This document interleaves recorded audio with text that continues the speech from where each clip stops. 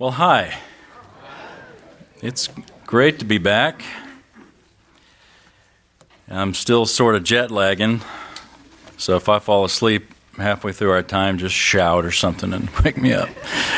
It was a great time away. Thank you for your prayers. Before we go any farther, I just want to thank Larry Moyer, George Cotter, and Emmanuel Christian for your ministry here. In my absence, such a great privilege to have capable people handling God's Word. A real privilege. Well, it was a great time. For those of you that maybe don't know, I just got back from about 3 weeks in Israel and Egypt. Did some filming for about the first 9 days, some filming for my website, my ministry, my business, which was did really well. Egypt was part of that. I'd never been to Egypt before, and that was quite an eye-opening experience in many ways. I'll share some about that next week as we talk about Exodus. But anyway, it was disappointing in some ways. But in some ways, when you wrap the Bible around it, it was fantastic. And the tour, of course, to Israel, we led a tour that went about 10 days, was really good. It was such a blessing to be able to, once again, go throughout the lands of the Bible and to open the Bible in the very places where it happened. And it's not just the woo-woo feeling of being where it happened and reading your Bible where it says Jerusalem and looking up and seeing Jerusalem. That's nice. But it's not just a vacation. It's not just a vacation to the land of the Bible. It's, in a sense, what makes a tour to Israel so beneficial is that it gives you a context of the Bible. The benefit of taking a tour to Israel isn't the tour to Israel itself. It's what it gives you after you're back. Because it gives you a perspective on the Word of God that you cannot get any other way, very frankly. It opens your mind up to the reality that we really have a faith that is rooted in history, it's rooted in time and space, at a place that actually happened, and a place that has a future, a place that God has chosen. It gives us a greater understanding of the Word of God. Well, it's great to be back. We finished last time we were together 2 Peter. And I don't know if you've realized it, but in the couple of years, I guess, that I've been teaching, we've gone through 3 books of the Bible as well as a few other miscellaneous topics. So to start another series, I thought, well, what can we do? I thought, well, let's just go through the whole Bible.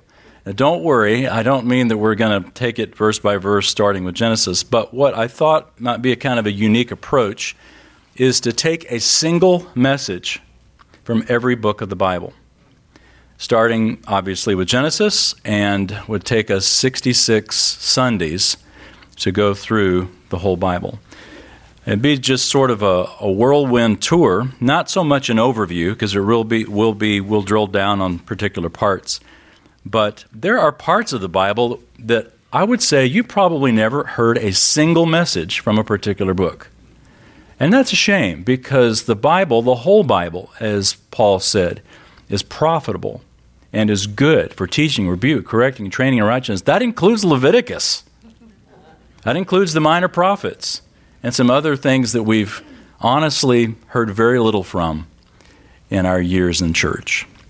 So Genesis, that's quite a softball to start swinging at, but there are a few fastballs coming too. So let's turn together to the book of Genesis, chapter 1, and let's look at a message from this wonderful first book. Have you ever wondered why we have the Bible? Why do we have this book? I mean, the knowledge of God, we don't need the Bible to have a knowledge of God. The creation gives us that. We see in creation His invisible attributes and His power and His majesty in the creation. So we can sort of figure out the existence of God or a God just by looking at creation. Most religions are aiming at that. And even some religions actually worship the creation because it's so majestic and powerful. It reflects His divine attributes, but it's sort of like worshiping a shadow. You don't worship a shadow, you worship what casts the shadow. God casts the shadow of creation. So we don't need the Bible to understand that there's a God. We don't even need the Bible to understand that there's right and wrong, because our conscience does that. Our conscience trips us every time we do wrong. You don't have to be a believer to have that. You can be an unbeliever and have a conscience that offends you because you realize you've done wrong. So if we don't need the Bible to understand that there's a God, we don't need the Bible to understand that there's right and wrong, what do we need it for? Well, the purpose of creation and the purpose of our conscience is not to convince us that there's a God and right and wrong, but to convince us our culpability before that God. The creation and our conscience tells us that we have a problem, and that is, how can we be right with a God who is holy? Now, I'm not making up this logic. This is Paul's logic in Romans chapters 1 and 2. But as we start in Genesis, it's helpful to ask those questions. Why do we have this book? The beginning of Genesis, the beginning of the Bible, tells us, without wasting any time, why it's here, why we have this book in our laps. Genesis. When we speak of Genesis, the genesis of something, we speak of its beginning, whether it's the genesis of a university or an idea. That's what the word means. In fact, the Greek word, we get our title Genesis from the Greek term that means beginning. Even in the Hebrew Bible, the words in the beginning, or in Hebrew it's Bereshit.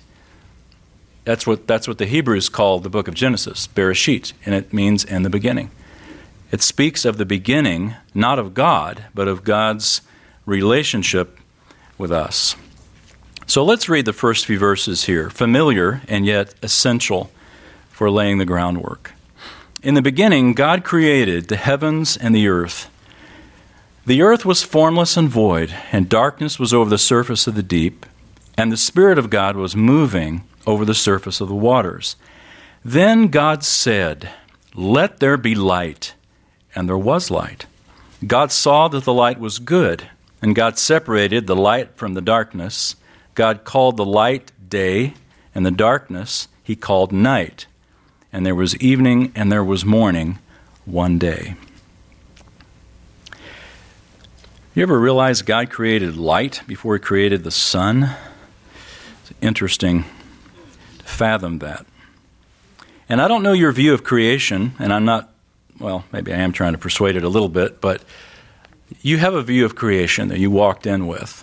And I don't know if it takes a literal interpretation of the book of Genesis, but if it doesn't, I would sort of challenge you, because on what basis can we interpret the whole Bible and yet pick parts of the Bible that we don't take literally?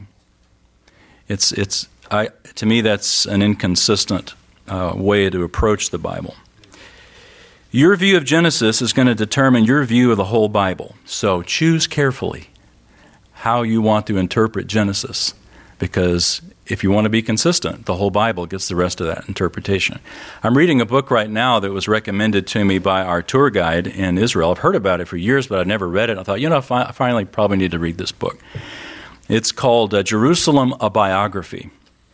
It was a number one bestseller, and somehow it slipped off my radar for a while, but I've started reading it, and I hadn't gotten 2 or 3 chapters into this book, and it just made me mad. Because I thought, first of all, he introduces the history of Jerusalem by using the Bible as a source. Because if you're going to talk about the history of Jerusalem, there's not a lot in history outside the Bible. And so he uses the Bible as a source and yet continually undermines it while he's going through. So say, well, which way do you want it? You're going to use the Bible as history, or are you going to use but pick out the parts you don't like? It's just inconsistent. And as Christians, as we come to the Bible, God doesn't give us that option. It's not a buffet. It's not an all-you-can-eat buffet. It's the meal you get. It's a 66-course meal. And you can't skip a course. You got to eat it all, or you don't eat any of it. So notice, as we read through this, it says at the end of verse 5, there was evening and there was morning, one day. So, again, I don't know your view, but there is a strand of interpretation that sees that God created the world not in the 6 days that the Bible says He created the world, but in 6 eras or epochs or ages of creation. Sort of the day-age theory is what it's called. And really my goal is not, as we go through this message today, really isn't to get on this, to lean into this subject a lot, because it could be the whole talk, the whole time. But I'm just challenging you, if that's your view, be consistent, because the Bible doesn't take that view. The Bible clearly interprets the one day as one day. It even says evening and morning. It helps us understand what one day is. We're talking about one day. In fact, in Exodus 20, when the Sabbath is given as a command, the logic by which God's people are told to take that 7th day off is because that's what God did. There was a literal 7 days in creation, or 6 days, and the 7th God rested. And in a literal sense, we're to do the same thing. So anyway, if you want to argue about that after class, I don't. But anyway. Also, by the way, evolution, just one more little dig here. Evolution doesn't fit in a Christian worldview, because evolution requires death for a species to evolve. And there was no death prior to Genesis 3. There was no death in the creation week. So we can't squeeze that in. I take it that but what do we do with the fact that the world appears to be millions of years old? Great question. And the Bible actually gives us an answer as we observe that God created a world that looked old, but wasn't. Think about it with Adam and Eve. He didn't create embryos in the womb. He created adult, male and female, who were able to reproduce from the word go. Same with the animal kingdom. He created something immediately that had the appearance of age. Jesus did the same thing, by the way, in his first miracle, when he changed water to wine.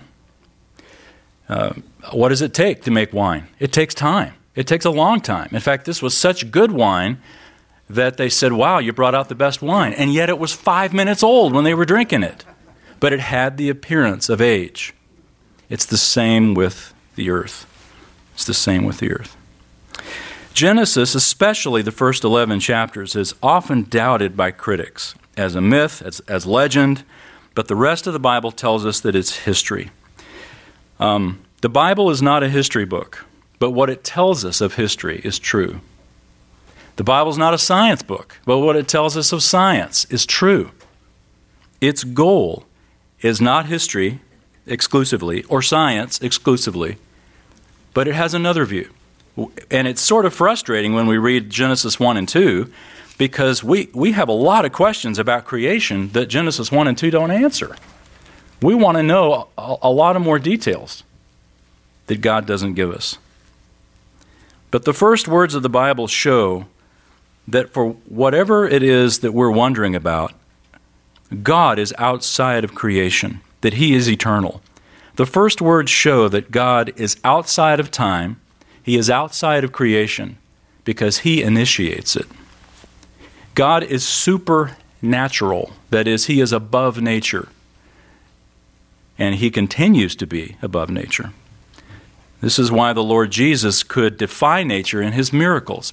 It's supernatural. This is His nature, to be supernatural, to be above nature. So God creates by simply speaking. We read that light was created simply by Him saying, "Let there be," which is amazing. He just simply spoke it, and it came into being.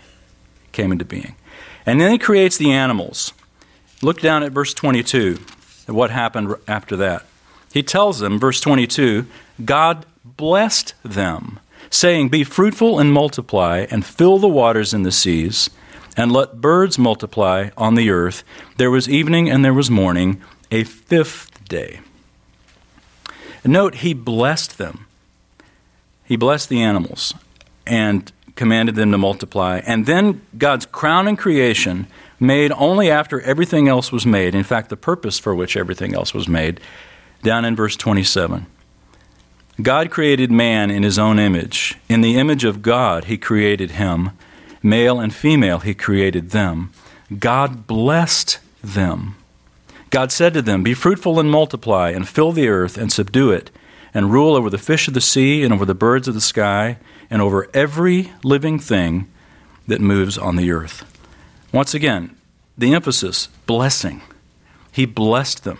He blessed the animals. He blessed people, and he challenged them. He commanded them to fill the earth and subdue it. Now, we get into Genesis chapter 3, and the wheels begin to come off of this creation. And again, we aren't given the question, we aren't given the answer to our question, how does a snake talk? Why does a snake talk? Who is this snake? What makes him crafty? How in all that God created is very good is there suddenly something very evil? Genesis doesn't answer that question for us. The rest of the Bible does, but Genesis doesn't. It isn't explained here. It's only later in the Scriptures that we read that God made the angels before he made the heaven and the earth, and that some of the angels chose to rebel. I think, and we've talked about this before. It's not even until the New Testament, in the books of 1 Corinthians and Revelation, that we're told that this serpent is Satan. Genesis doesn't even tell us that. It takes the whole counsel of the Scripture to put it all together. So we have a lot more questions than answers. But again, God's purpose in Genesis was to explain that his initial intent with humanity, with us, his initial intent is that we rule over his earthly kingdom. It's the kingdom of God on earth that Genesis introduces us to. And the purpose of creating mankind, we're told in Genesis 1:27, is to be created in the image of God and to rule over the creation that he has made. Well, Genesis 3 is the classic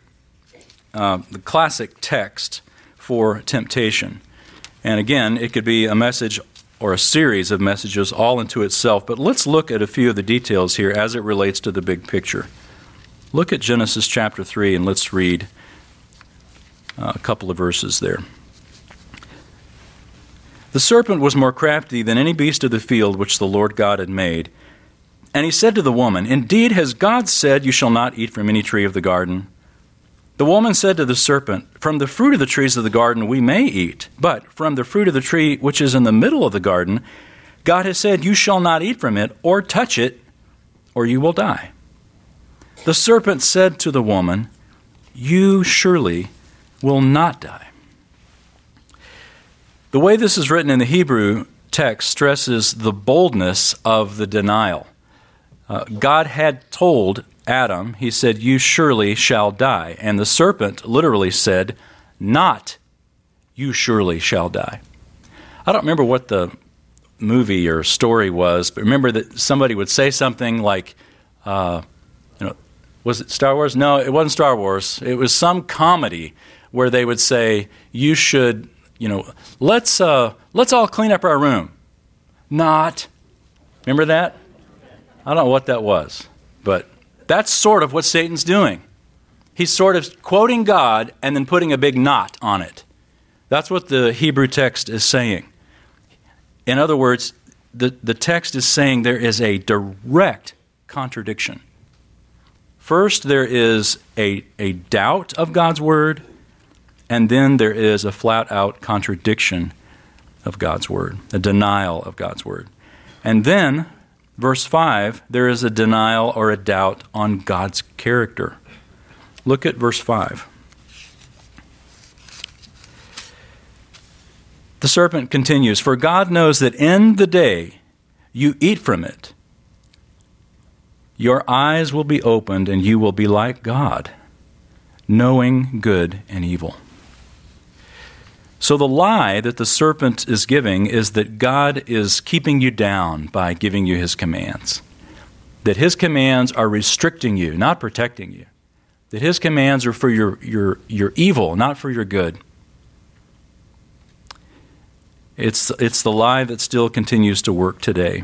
Because if we can be convinced that there is a greater benefit for us in disobedience, then all we need is the opportunity, and we'll disobey.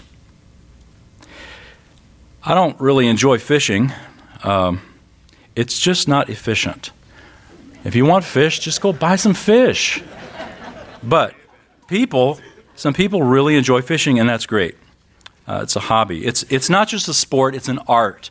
And those of you who like to fish know that particular fish like particular bait. You can't just catch anything with anything. If you want to catch, a bass, you use a worm. And that's really about all I know, because that's all I've done. That works, right? A bass and a worm?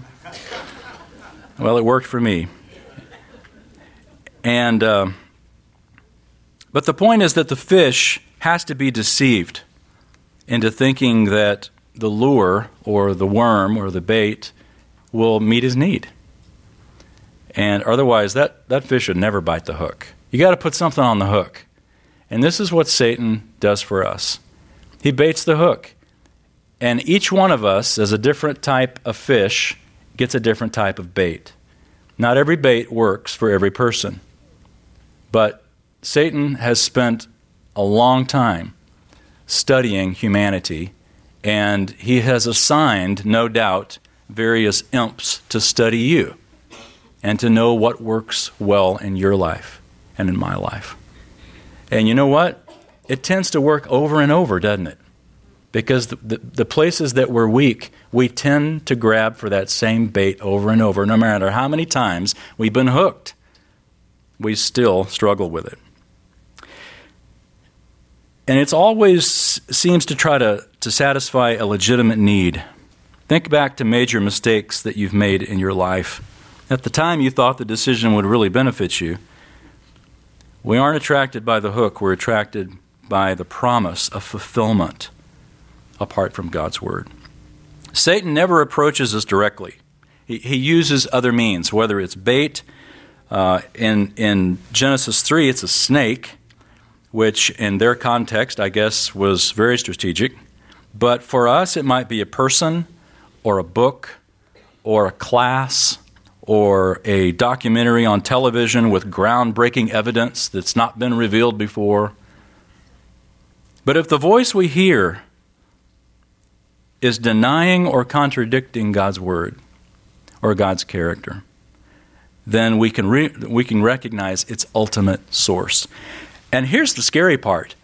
We can be used by the enemy in the lives of other people too. Because the enemy used Eve in Adam's life. The enemy used Peter in Jesus' life. Peter. And so, with the truth of God now sufficiently blurred for Eve here back in Genesis 3, she's forced to make a decision not based on God's word, but based on her own common sense, and she bites the hook. Look at verse 6. When the woman saw that the tree was good for food, here's the bait, good for food, delight to the eyes, the tree was desirable to make one wise, she took from its fruit and ate. She gave also to her husband with her, and he ate.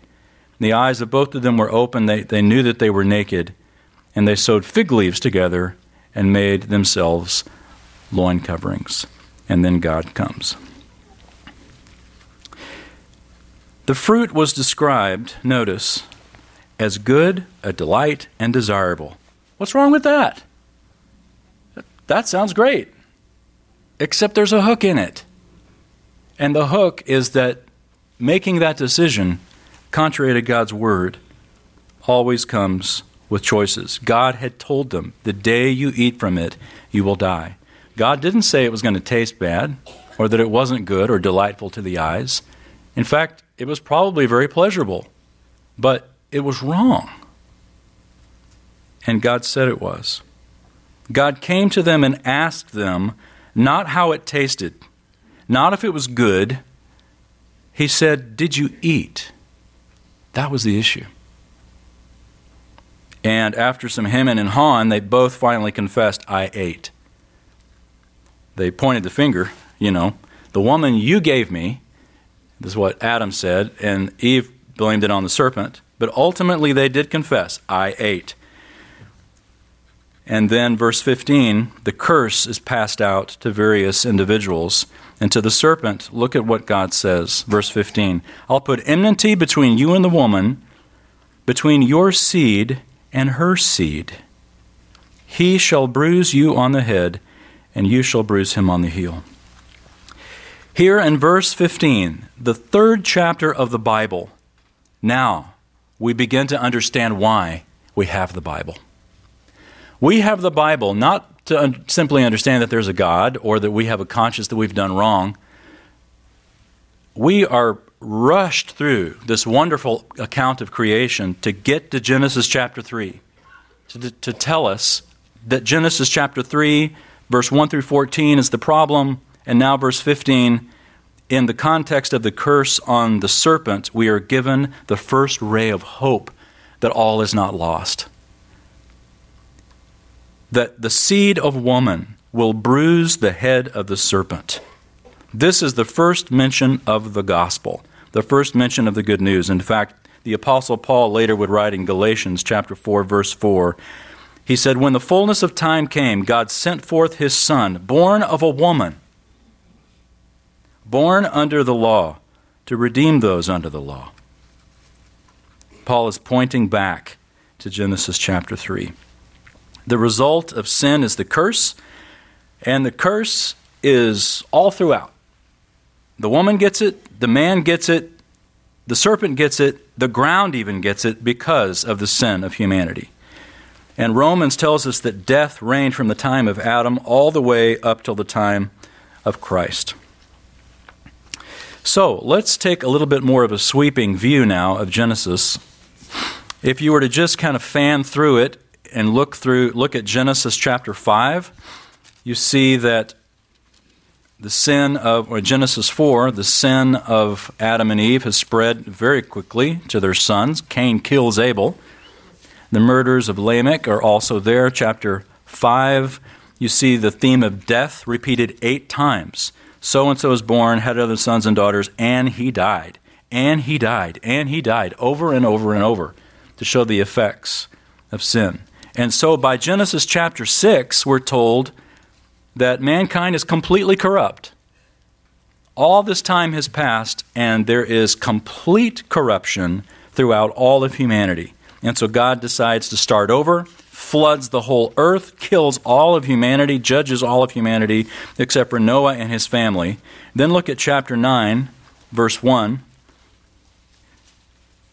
God blessed Noah, notice, blessed Noah, and his sons, and said to them, be fruitful and multiply and fill the earth. Well, that sounds familiar. We're starting over.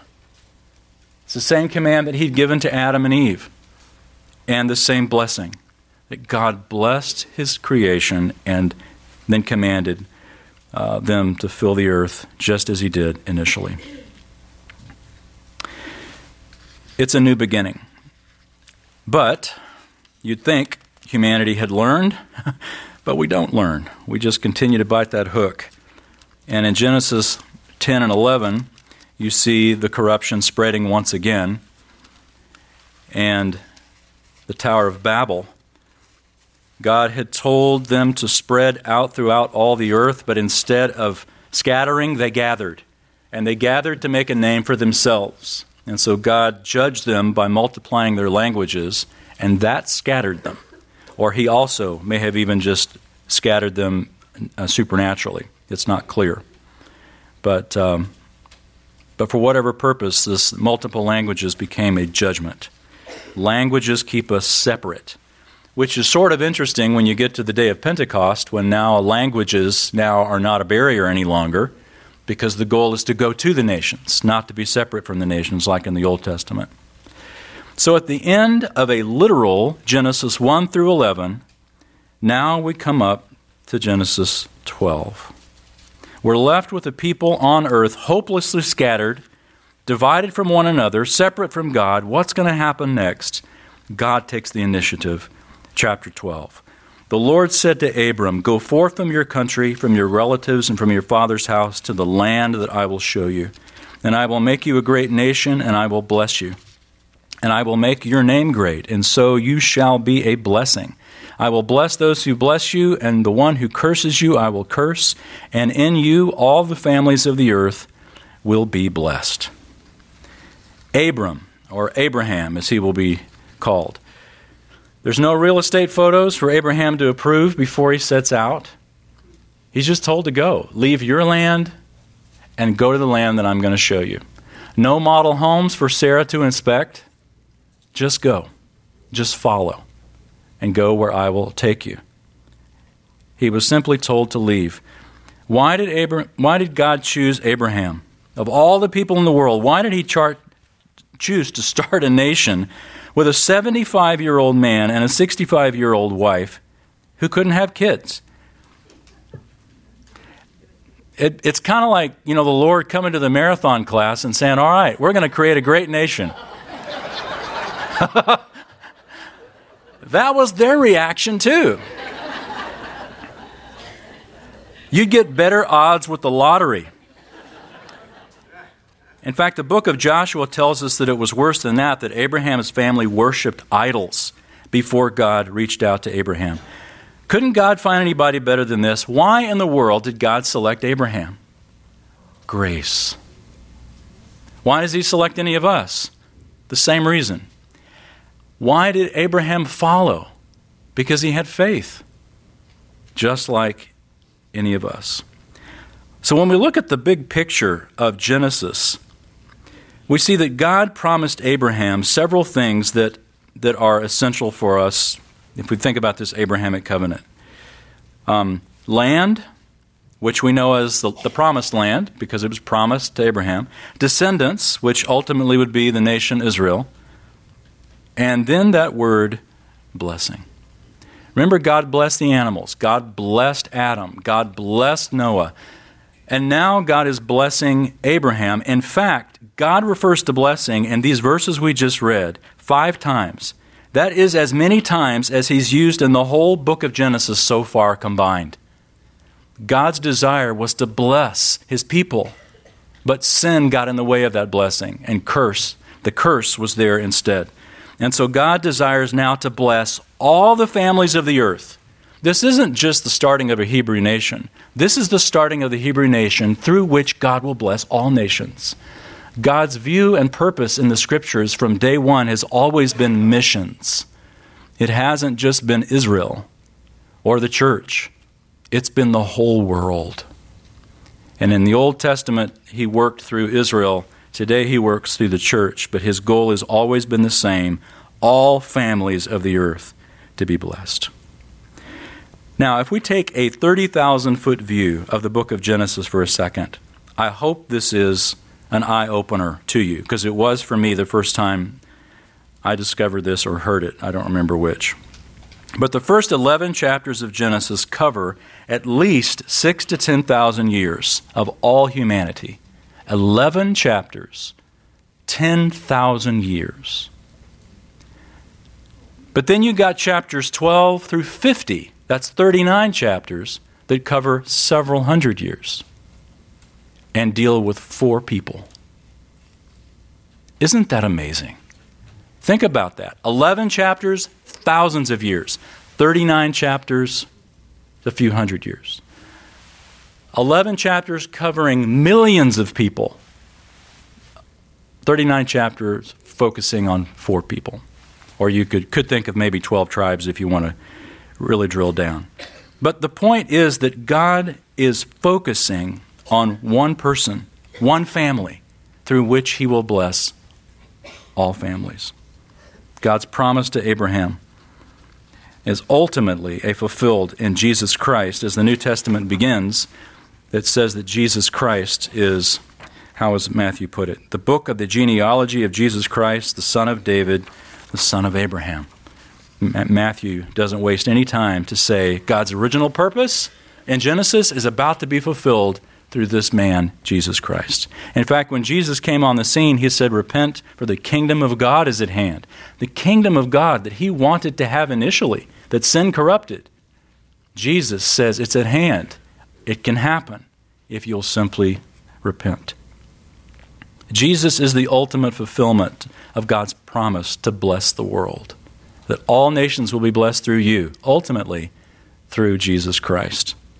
He is the seed of woman, as we read in Galatians 4:4, who crushes the head of the serpent.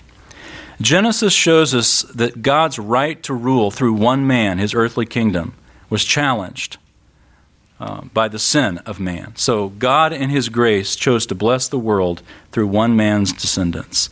And Jesus' life of obedience basically fulfills God's purpose for man as man. You know, there's only 2 times in the Scripture that Satan goes toe-to-toe with people with direct temptation.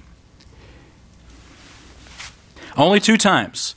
The 2 times were with Adam, and with the first Adam, and with the last Adam. That Satan goes toe-to-toe because he realizes if he can get the king, as it were, to trip, that God's kingdom will be thwarted. It happened the first time with Adam. It didn't happen the second time with the second Adam, with the last Adam. Jesus was successful in that temptation. There's a little boy that described his first experience on an elevator. And when asked, after he got off the elevator, somebody asked him, "What'd you think about that?" And he described it this way. The little boy said, "I got into this little room and the upstairs came down." Isn't that great? And I love that because that is a picture of Genesis. We get in this room, God's blessing comes down. We get in this little room called Genesis, and all of a sudden the doors open and we're on a totally different floor. The blessing of God comes down. God wanted to bless humanity. Sin got in the way. God starts a plan to let that blessing happen again. Through Abraham, ultimately through Jesus Christ. Well, here's a principle to apply this all to our lives, and it's this: that God desires to bless us in spite of the curse. But blessing only comes in the way that He's provided. God desires to bless us in spite of the curse, but blessing only comes through the way He's provided. We can get a sense of God through creation. We can get a sense of our sin through our conscience, but we can't get a sense of how to resolve that apart from the Bible. The Bible gives us that answer, that we can have a relationship with God like He intended, like He created us to have. That the problem of sin is the problem that we've got to get around, and it's not a problem we can get around ourselves. We can't get around it ourselves. But God in His grace reached down to Abraham. God in His grace reached down to you and to me. And He said, if you'll just have faith, if you'll just believe that my Son Jesus Christ died on the cross for your sins, then your sins are paid for, are removed. And now we can have the relationship that you were created to have.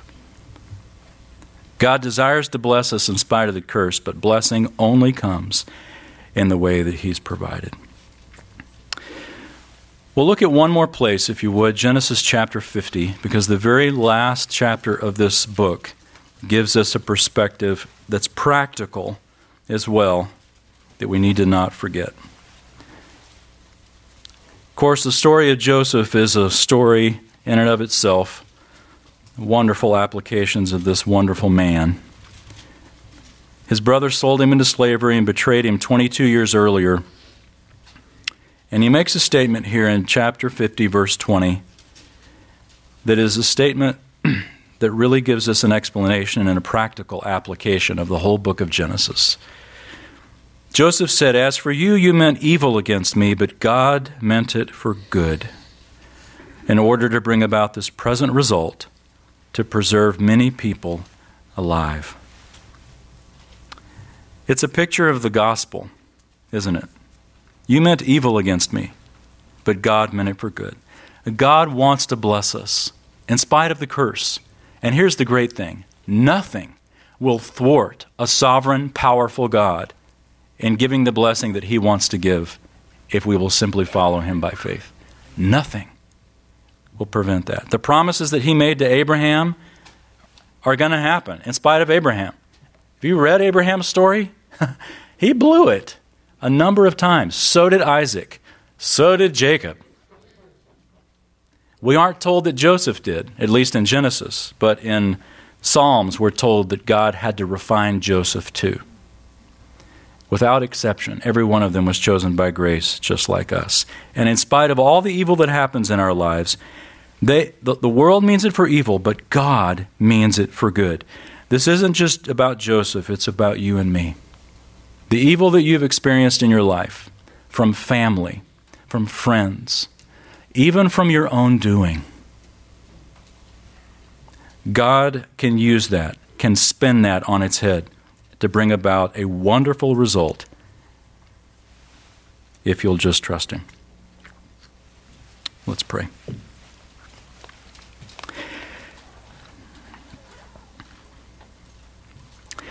Our Father, we look at a bird's eye view of Genesis, and we see your great sovereign plan from the very beginning as the plan that we experience today in our lives.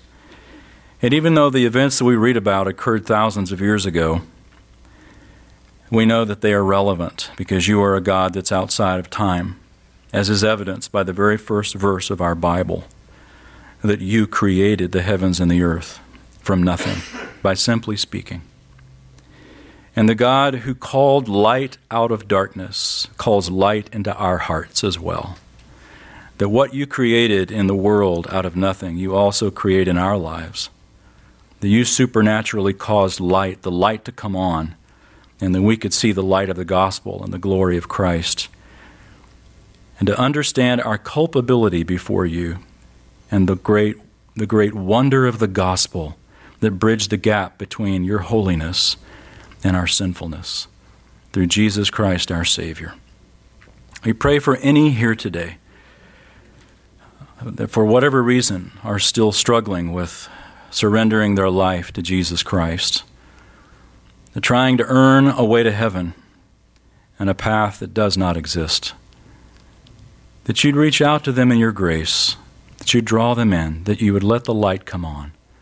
And may they walk with you for the rest of their days in the context of the safety of grace and free from the burden of works. Thank you for Genesis showing us that the evil in the world will not thwart your great, grand, sovereign plan. And it will not thwart your work in our individual lives either. Thank you. We pray in Jesus' name. Amen. Next week, Exodus.